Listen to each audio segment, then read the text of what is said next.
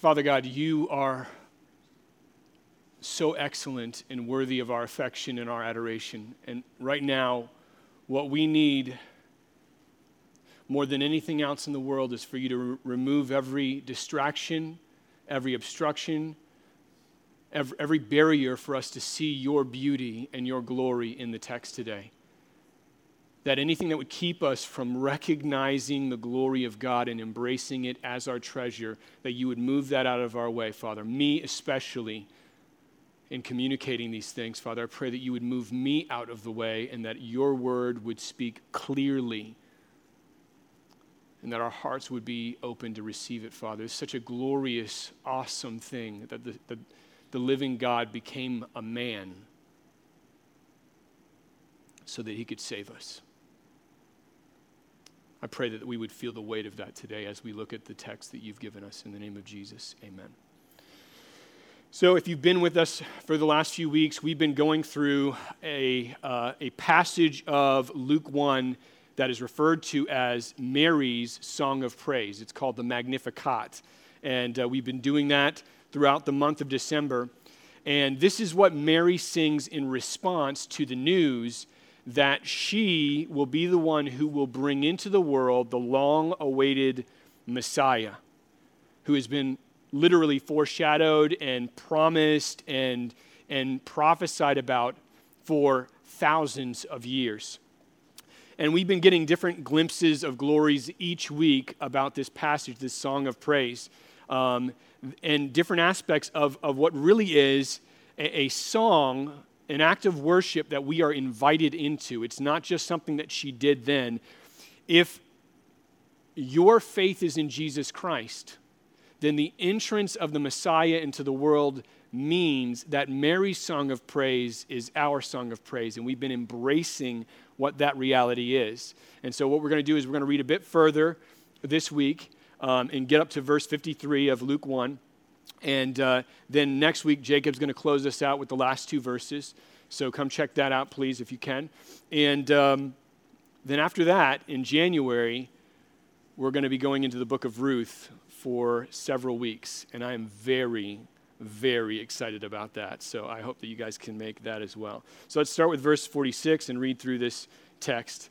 Halfway through 46, Mary says, "My soul magnifies the Lord, and my spirit rejoices in God my Savior, for he has looked on the humble estate of his servant. For behold, from now on all generations will call me blessed, for he who is mighty has done great things for me, and holy is his name. And his mercy is for those who fear him from generation to generation. He has shown strength with his arm. He has scattered the proud in the thoughts of their hearts. He has brought down the mighty from their thrones, and he has exalted those of humble estate. He has filled the hungry with good things, and the rich he has sent away empty." So in verse 51, 52, and 53, Mary is shifting gears here from the passage. As we just read through that, you can see this. She shifts from praising aspects of God's character and who he is to now looking at what he is doing, looking at the actual activities that God is conducting in this massive event. And she begins with this statement, "He has shown strength with his arm." He has shown strength with his arm. So Mary is saying here that God, in this event, the birth of her son, the Messiah, is displaying his power in this world. As his son comes into this world, he is showing his strength. And throughout the Bible, all of it really, the depiction of God's arm is almost always attached to an act of protection or salvation. God's arm is always displayed or communicated when something like that is going on, something that God does to rescue his people. For example, in Exodus 6, God says this to the people of Israel who've been enslaved to the nation of Egypt for centuries. He says, "I am the Lord, and I will bring you out from under the burdens of the Egyptians, and I will deliver you from slavery to them, and I will redeem you with an outstretched arm and with great acts of judgment. And so when Mary says that God has shown strength with his arm, the kind of strength that she is referring to, the kind of strength that has captured her heart in this song is the kind of strength, the kind of power that saves people. A kind of strength with his arm that delivers people and redeems people, just like he did with the people of Israel who were enslaved to the Egyptians. And so the question is, the overarching question for today is, how in Mary's situation is God showing strength in his arm? What does that look like? What is the depiction that we get? Well, Luke 1:31 tells us why Mary is singing this song. It shows us the event, and I want to take a look at that text. So here we have the angel of Gabriel who is giving this news to Mary that is going to cause her to sing. And this is what the angel says. The angel says, "And behold, you will conceive in your womb and bear a son. And you shall call his name Jesus. And he will be great and will be called the Son of the Most High. And the Lord God will give to him the throne of his father David. And he will reign over the house of Jacob forever. And of his kingdom there will be no end." So Gabriel's telling Mary that your son is actually going to be called the Son of the Most High God. That's your son, Mary. And the angel says that the Most High is going to give him, her son, the throne of his father, David. And his kingdom, this kingdom that he's going to inherit and receive, will never, ever, ever have an end. This is the promised Jewish Messiah. Mary is not confused about this at all. This is something that has been promised for ages, and it is what ignites her worship here. It's what ignites the Magnificat. This is God's act of salvation for his people, and it is what it looks like for God to show strength with his arm, for Jesus to come into the world. So I want to go back to the Magnificat and look at those three verses again. Just zero in on those three verses and find out what God wants to tell us from that aspect, that part of the Magnificat specifically. So verse 51, he says, or Mary says, "He has shown strength with his arm." This is God. "God has scattered the proud in the thoughts of their hearts. God has brought down the mighty from their thrones and exalted those of humble estate. God has filled the hungry with good things, and the rich he has sent away empty." Now, I don't know about you, that's not a common Christmas passage. I don't think I've ever heard anyone teach on that. It doesn't mean it's special today. It just means it was a little bit tough for me to wrap my brain around it this week. So last week, David preached the verse before this, and he did a great job of explaining and articulating Mary's status as a first century Jewish woman in poverty from the town of Nazareth. She had lots going against her. And so we know right off the bat that as far as these verses are concerned, there is a way in which this event is changing everything in her life. Everything in her life. Her son is going to be the king of everyone. How could that not change everything for a woman born into poverty in the middle of a nowhere town called Nazareth? So there is a reality here, a powerful aspect of this praise where she is being, in her humble estate, in her humiliation, exalted by God by being given this honor. It is a personal reality, but it is certainly more than that. There is a way in which this passage has implications in our lives. So she says in here that God showing the strength with his arm is God scattering the proud in the thoughts of their hearts. It is God bringing low the mighty from their thrones and exalting the humble. It is him filling the hungry with food and sending those who are full away empty, the rich. So this is what it looks like in the context of this song for God to show strength with his arm. Somehow, those realities that we see here are connected to the birth of Jesus. So God, in this birth, somehow is dealing with the proud, the mighty, the rich in one way. And then he is, in the same birth, the same event, dealing with and engaging the poor, the hungry, the impoverished, those without food. He's doing both of these things. And in the first group, he's stripping away things that they've acquired in this life.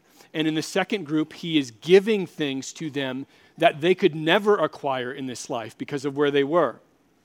And somehow this radical reversal, this change up, is intrinsic and in the center. It's central, actually, to Mary's Song of Praise. This isn't a sidebar. This isn't a theological point. I think we relegate it to a theological sort of peripheral conversation, but that's not it. This is a focal point of her worship. This takes up 3 verses in this song. It is the largest part of this song. And that means that basically it's the focal point of this. And this theme isn't isolated to Mary's song. This theme is seen throughout the entire Gospel of Luke. And really, much of the New Testament and the Bible has this recurring theme.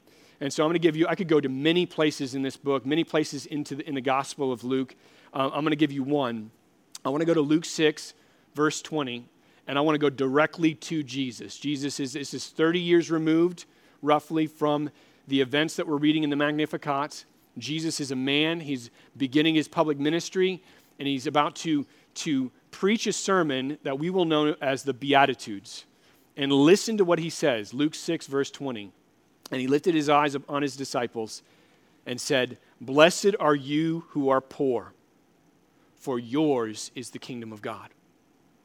Blessed are you who are hungry now, for you shall be satisfied." That's his opening salvo of this sermon. This is Jesus teaching people about the kingdom of God, the very same kingdom that Gabriel has communicated to Mary. The kingdom Jesus is going to have will have no end. This is the same kingdom. And Jesus says, blessed are the poor, because they're going to inherit this kingdom that Gabriel promised Mary. And he says, blessed are the hungry, for they're going to be satisfied. This sounds familiar. Probably, and if you've read much of Luke recently in the Advent readings or anywhere else in the Bible that deals with this aspect, you'll see this is prominent in the text. When Jesus wants to explain the nature of his kingdom, he doesn't beat around the bush. He doesn't speak about this in a roundabout way. He says, the last in my kingdom shall be first. The humble and the broken will be lifted up in my kingdom.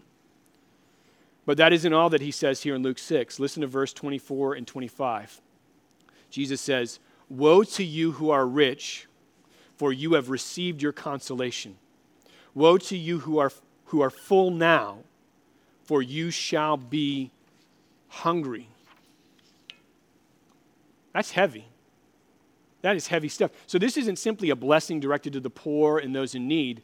There's another side to this coin, and that side is for the rich and for the wealthy and for the mighty.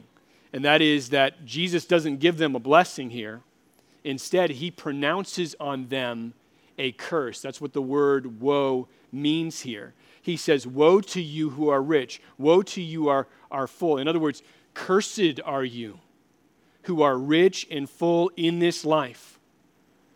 Now, why is this? This is a hard text to read in 21st century America, because compared to the rest of the world, we're doing pretty good. Why?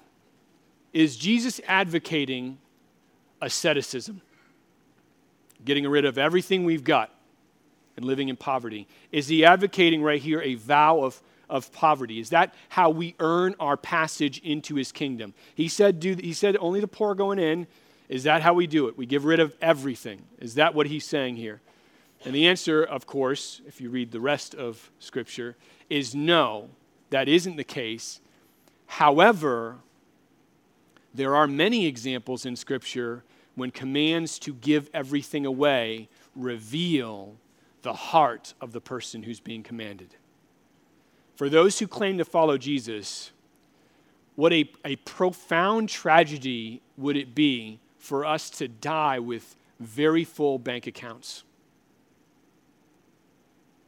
And meanwhile, the world around us is suffering. It would be a tragedy for us as followers of Jesus to hear his words and store up trivial comforts for ourselves while most of the planet is overwhelmed with starvation, is overwhelmed with disease and poverty, abject poverty. And so while a vow of poverty isn't what Jesus is looking for here, he's not seeking for them to say, all right, I'm giving up everything because that's how I'm going to get in. That's not what he's after here. It's not a means to get into the kingdom. But there's clearly a connection to be understood here. There's a connection to be understood with what poverty he's referring to. And so what is that? I want to listen again to verse 24. Jesus says in verse 24, "Woe to you who are rich, for you have received your consolation." You've received your consolation. What does he mean by that? What is he saying? Well, Jesus, when he is referring to these people who are rich, and really the paradigm throughout all of Scripture when it's talking about the people who are rich, are those who have set their hopes on what they can attain and gather for themselves in this life. That is their consolation. That's their hope. They've put all of their marbles into this one basket. And this isn't a wealthy person who is exceedingly generous and always dumping money out of his bank account or her bank account to give to people who are in desperate need. This isn't that person. This isn't someone who is in a place of great power, who is using that power to bring hope and life to people who are suffering. That's not what he's referring to here. It's neither of those things. The rich that he's referring to here are those who have put their hope in this life alone. And many of those people are remarkably rich. Some of them aren't. But this is all they've got, and they're fighting for it. This world is everything for them. It is their highest treasure. It's what they want to accumulate more than anything else.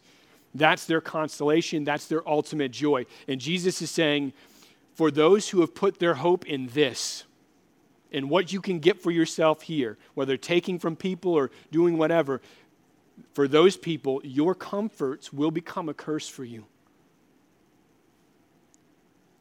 Your consolation in this life will prove to be devastation in the next. And so he is, in this statement, pleading with them for them not to put their hope in this world. Now, let's go back to the Magnificat. How are we to understand this paradigm that Jesus has just communicated in the context of Mary's song? Given all that we've seen, what is the connection between this text, Luke, could you put it up again, Luke 1:51 through 53, what's the connection between that passage and the birth of Jesus Christ? How are we supposed to understand this? So think about this.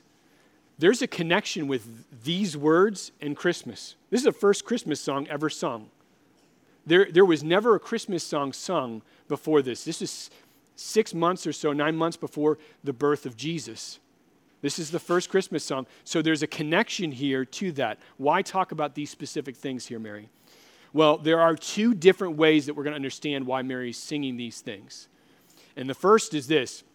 In this song, in this event that Mary is describing in the song, God is dealing with the relationships between men, between humankind, people in this world. He is dealing with how people relate to each other, whether poor or rich, whether mighty or weak. He's engaging that. God is dealing with that. And Mary is singing about what God is doing in these 3 verses to interact with that reality, the poor in this world and the rich.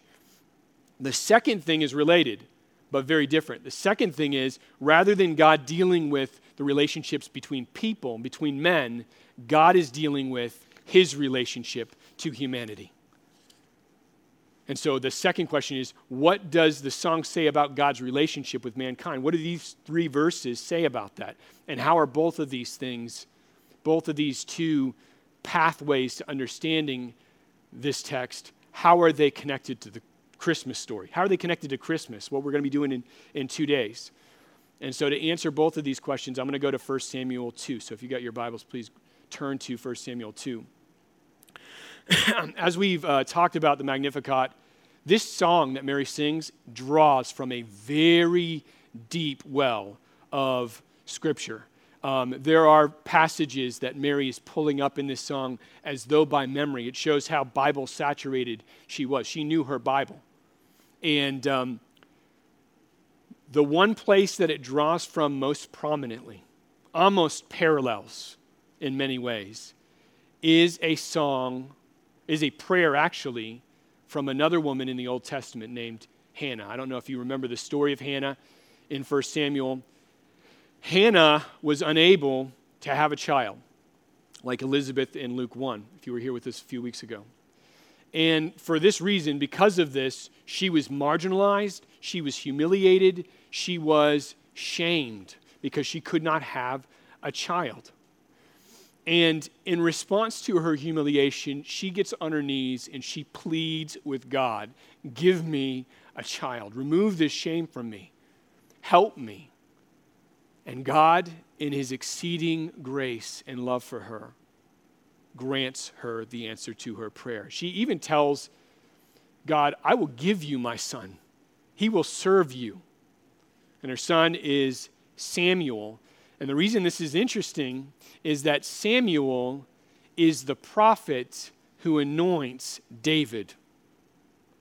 Think about that in context with our verse in Gabriel. The same King David that Gabriel has told Mary, he's your father. He's the father of Jesus. He's the father of your son. And I'm going to put him on his throne. Jesus Christ, the Messiah, is the son of David.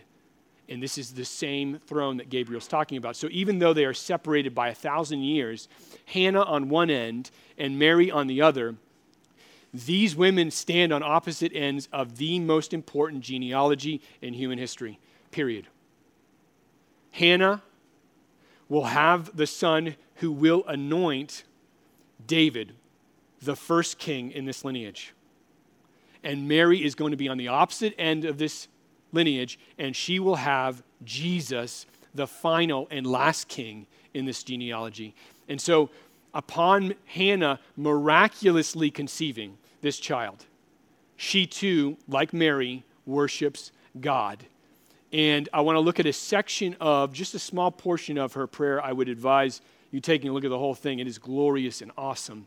But I want to look at just a portion of her prayer, and I want to ask our two questions, the two questions we had before. Number one, how is God in our text in Luke 1, 51 through 53, dealing with the relationships between different people, different classes, different social orderings? And number two is, how is God dealing with his relationship to us? How is he dealing with that? How is he working those things out? And what do both of those have to do with Christmas? So let's read. Verse 3 is where we're going to be, 1 Samuel 2. Hannah says, talk no more so very proudly.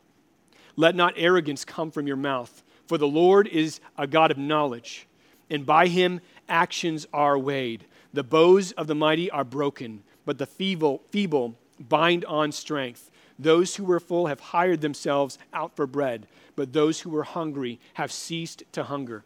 The barren has borne 7, but she who has many children is forlorn. The Lord kills and brings to life. He brings down to Sheol and raises up. The Lord makes poor and makes rich. He brings low and he exalts. He raises up the poor from the dust. He lifts the needy from the ash heap to make them sit with princes and inherit a seat of honor. For the pillars of the earth are the Lord's, and on them he has set the world. And so Hannah begins this section of her prayer by telling mankind, never talk proudly, never talk arrogantly. And her reason for this is that we have a God. There is a God who exists. He is very real. And he weighs all actions. He weighs all of them, which means that he is the judge.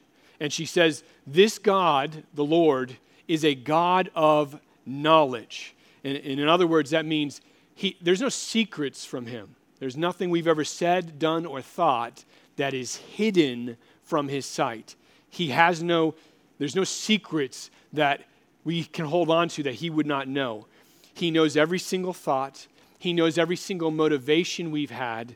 He is a God of knowledge, and he weighs them. He can judge fairly. He can judge equally everyone because he knows everyone perfectly.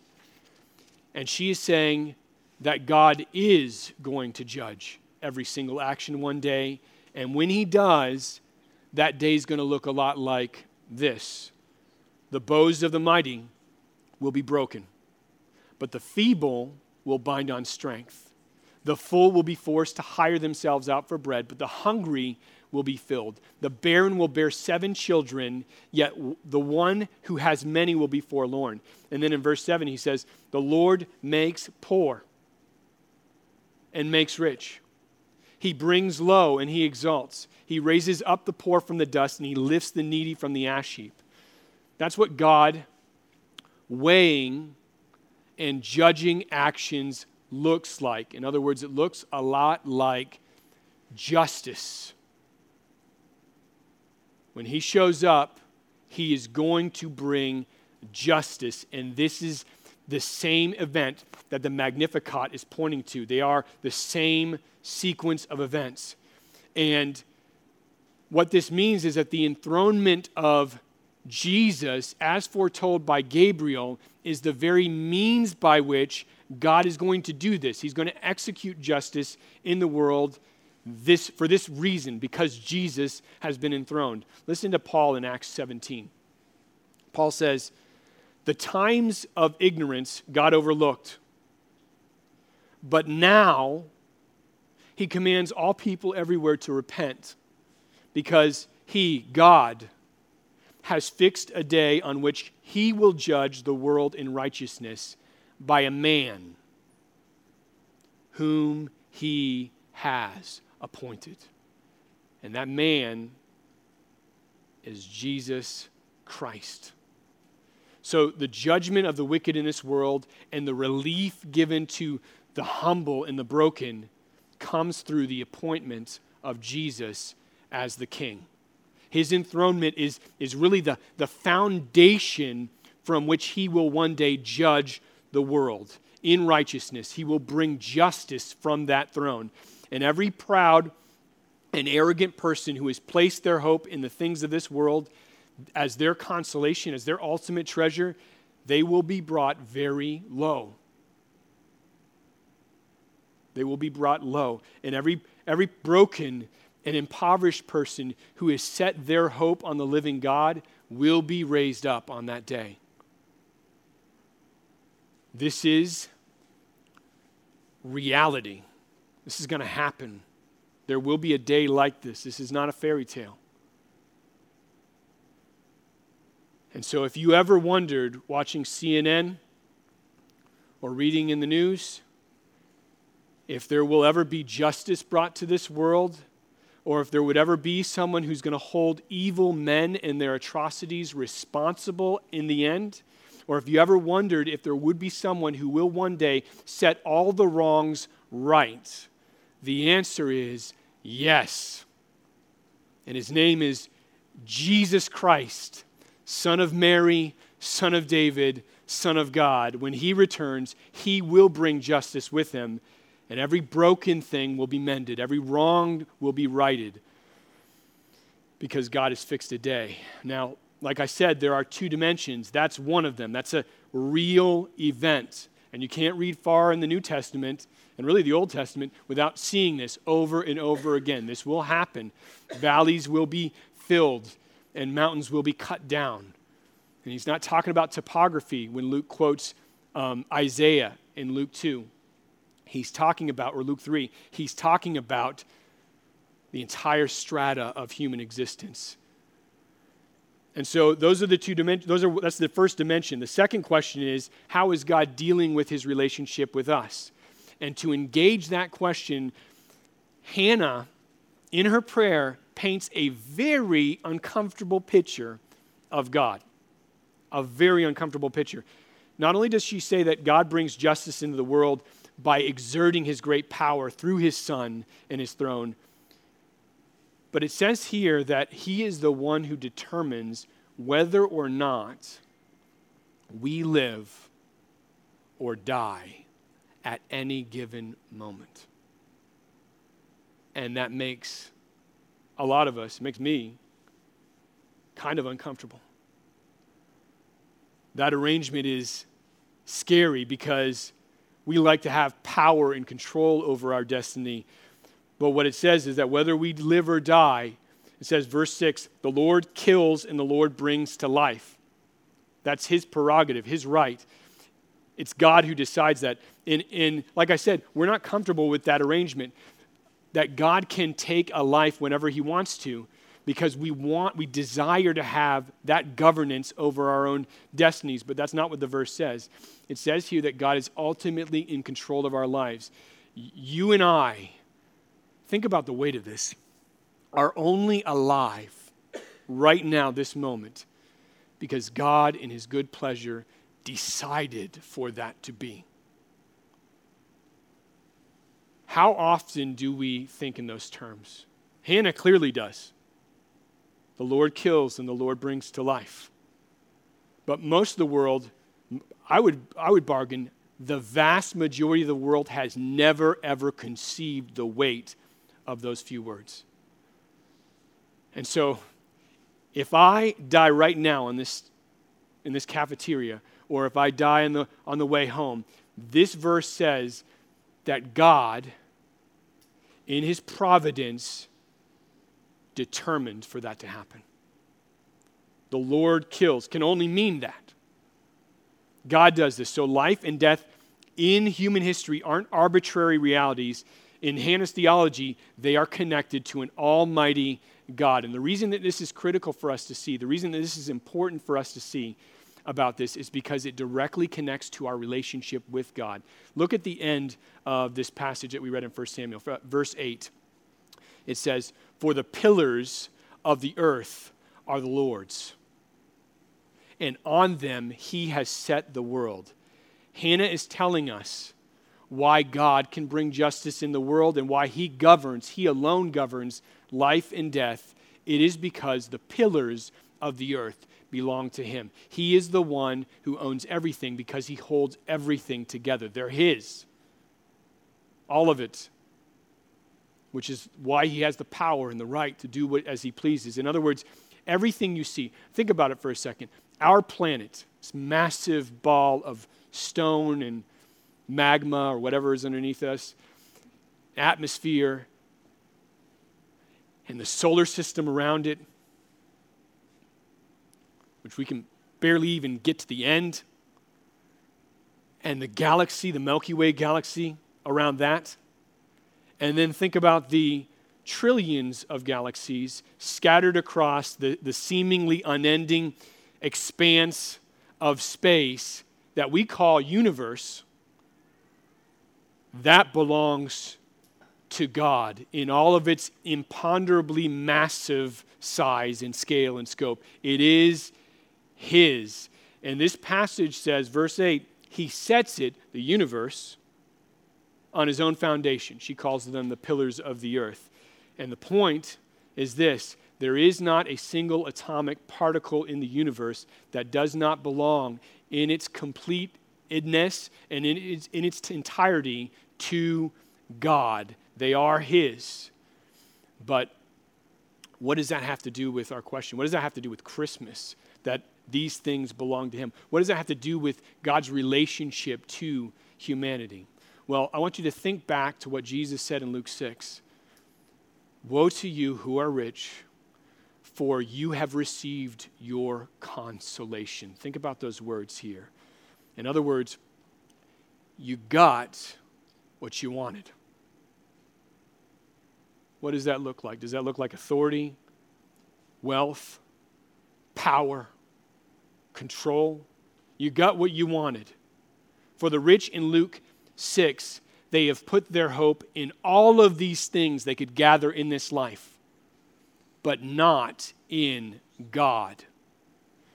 there is zero acknowledgement that these things that they've garnered for themselves belong ultimately to God. You see, the main issue isn't what happens. The main issue isn't what people have specifically. The main issue is what people treasure. What do they treasure? This proud who are scattered in Mary's song, this arrogant who are silenced in Hannah's prayer, all of them treasure something else besides God. They don't care about God. They want his stuff. They want his things. And this is at the heart of a refusal to acknowledge and honor God, the one who owns everything, the one who has graciously provided everything. Think about it. If he owns everything, if every molecule is his, everything we have, every single thing we have is gift. Listen to how Paul describes this in Acts 14. He says, he, God, did not leave himself without witness. For God did good by giving you rains from heaven and fruitful seasons, satisfying your hearts with food and gladness. This is the same God from Hannah's prayer, who owns the pillars of the earth and has set the world on them. And it says here, this is his witness. So think about this. Every smile you've ever had, every good taste that has touched the palate of your tongue, every single joy you will experience in this life, including the ones that are coming on Tuesday, every single one of them are from God, and they are a means to know his goodness and his love for you. Every single one. All of this exists so that we might know and cherish God. And so let me ask you a question. This is a hard question for me. Have you ever pondered why it was that you woke up this morning and were breathing?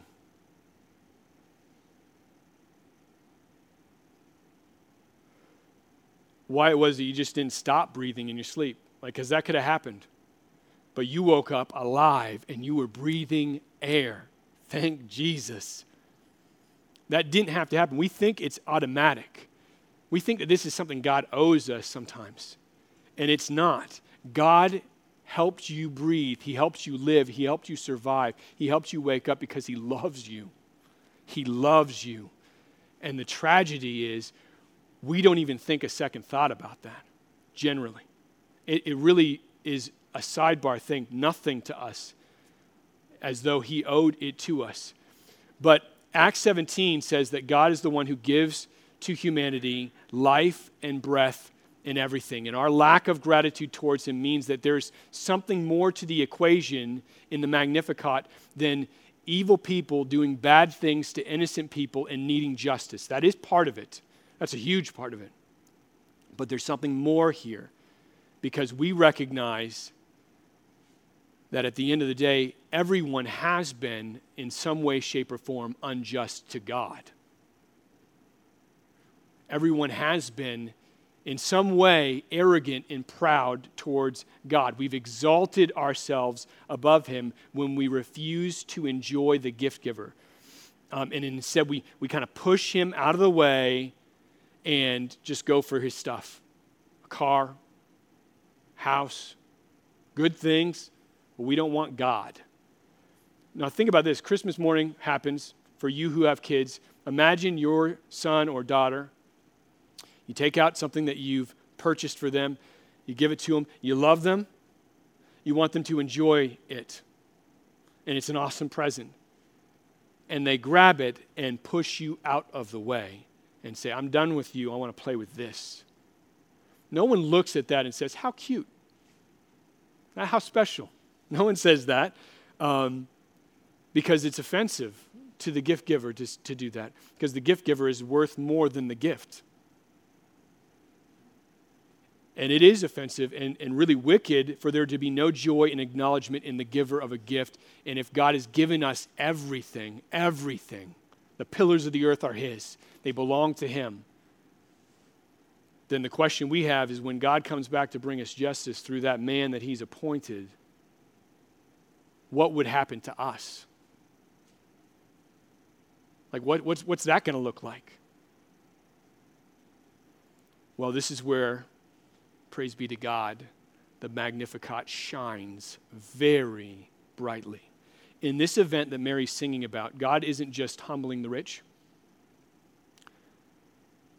but the one who is infinitely rich is voluntarily humbling himself. Though he owns the pillars that hold the universe together, this infinitely worthy God, who has every reason and every right to abandon us, instead enters the world to rescue us. I want you to listen to 2 Corinthians 8:9. Listen to the words that Paul uses to describe Jesus and his incarnation. For you know the grace of our Lord Jesus Christ, that though he was rich, yet for your sake he became poor, so that you, by his poverty, might become rich. When we get to a verse like this, what we need to do is we need to stop and think very, very hard. Jesus Christ, the Lord, the God who owns everything, the one who set the universe in its place and everything in it belongs to him, yet though he is infinitely rich, infinitely worthy, for your sake, Jesus becomes poor. Now look closely, look at these words. They're letters collected to make thoughts and ideas. But look at the words here. He says, he did this so that you. So that you. When God says that, he is talking about you. He has you individually, your name, in his mind when he inspires the Apostle Paul to write that. He's talking about me, he's talking about you, he's talking about people who, if left to our own devices, would not give him the time of day. But Paul says here, by the Spirit of God, so that you, by his poverty, might become rich. Though you are impoverished spiritually, I'm coming to rescue you. I'm not leaving you alone. I am coming to rescue you. We cannot afford to depersonalize a verse like this. God is looking down into us, looking at us when he says this. The one who owns everything for your sake becomes nothing.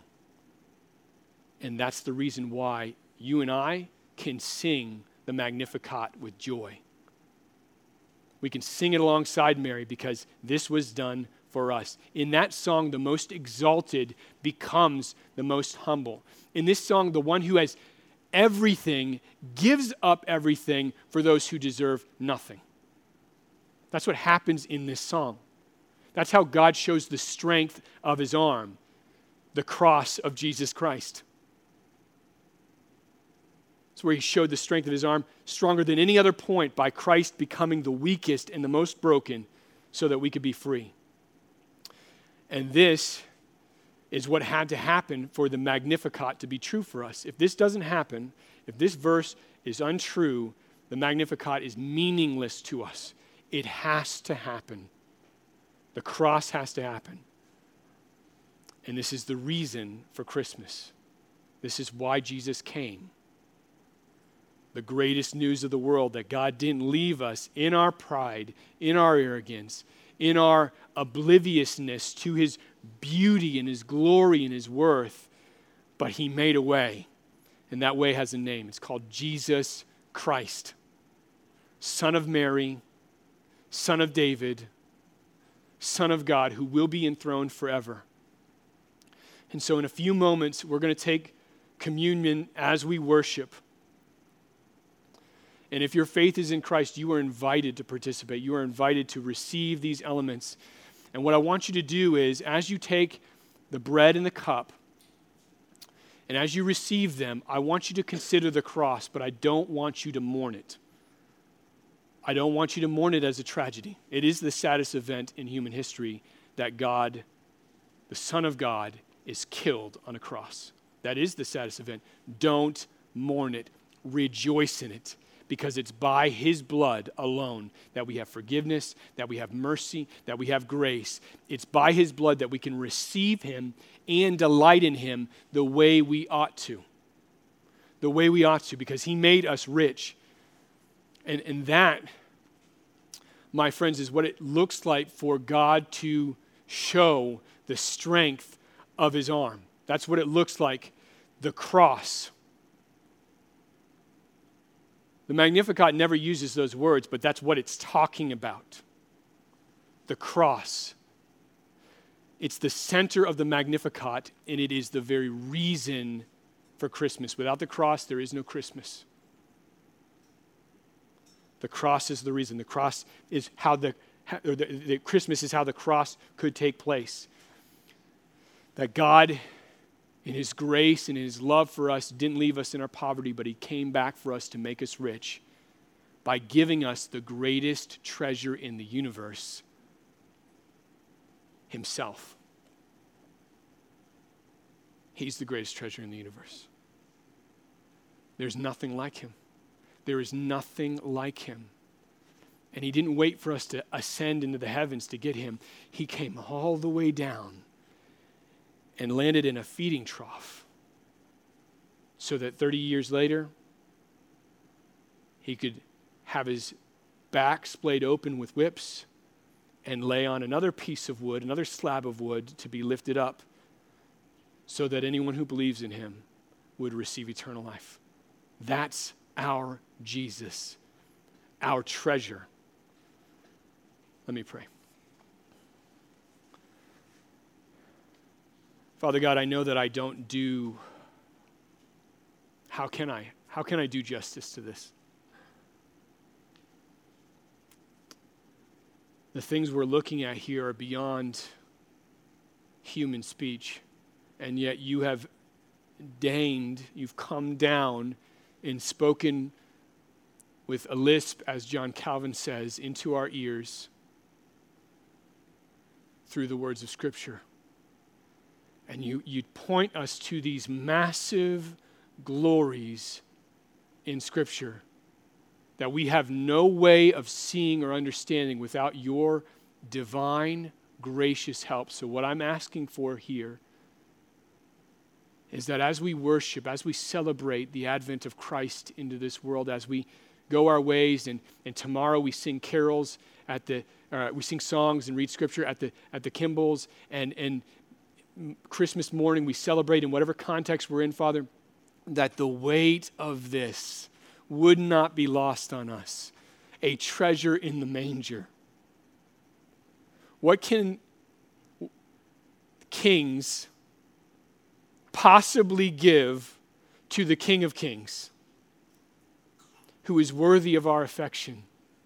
It is an awesome thing that Jesus came down and humbled himself even to the point of death on the cross. I pray that we would feel the weight of that and we wouldn't mourn it as we take communion.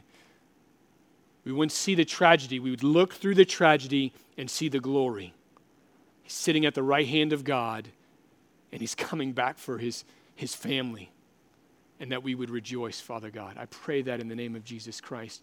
He's going to reign forever, and we will share that with him because he's made us rich through his poverty. In the name of Jesus, amen.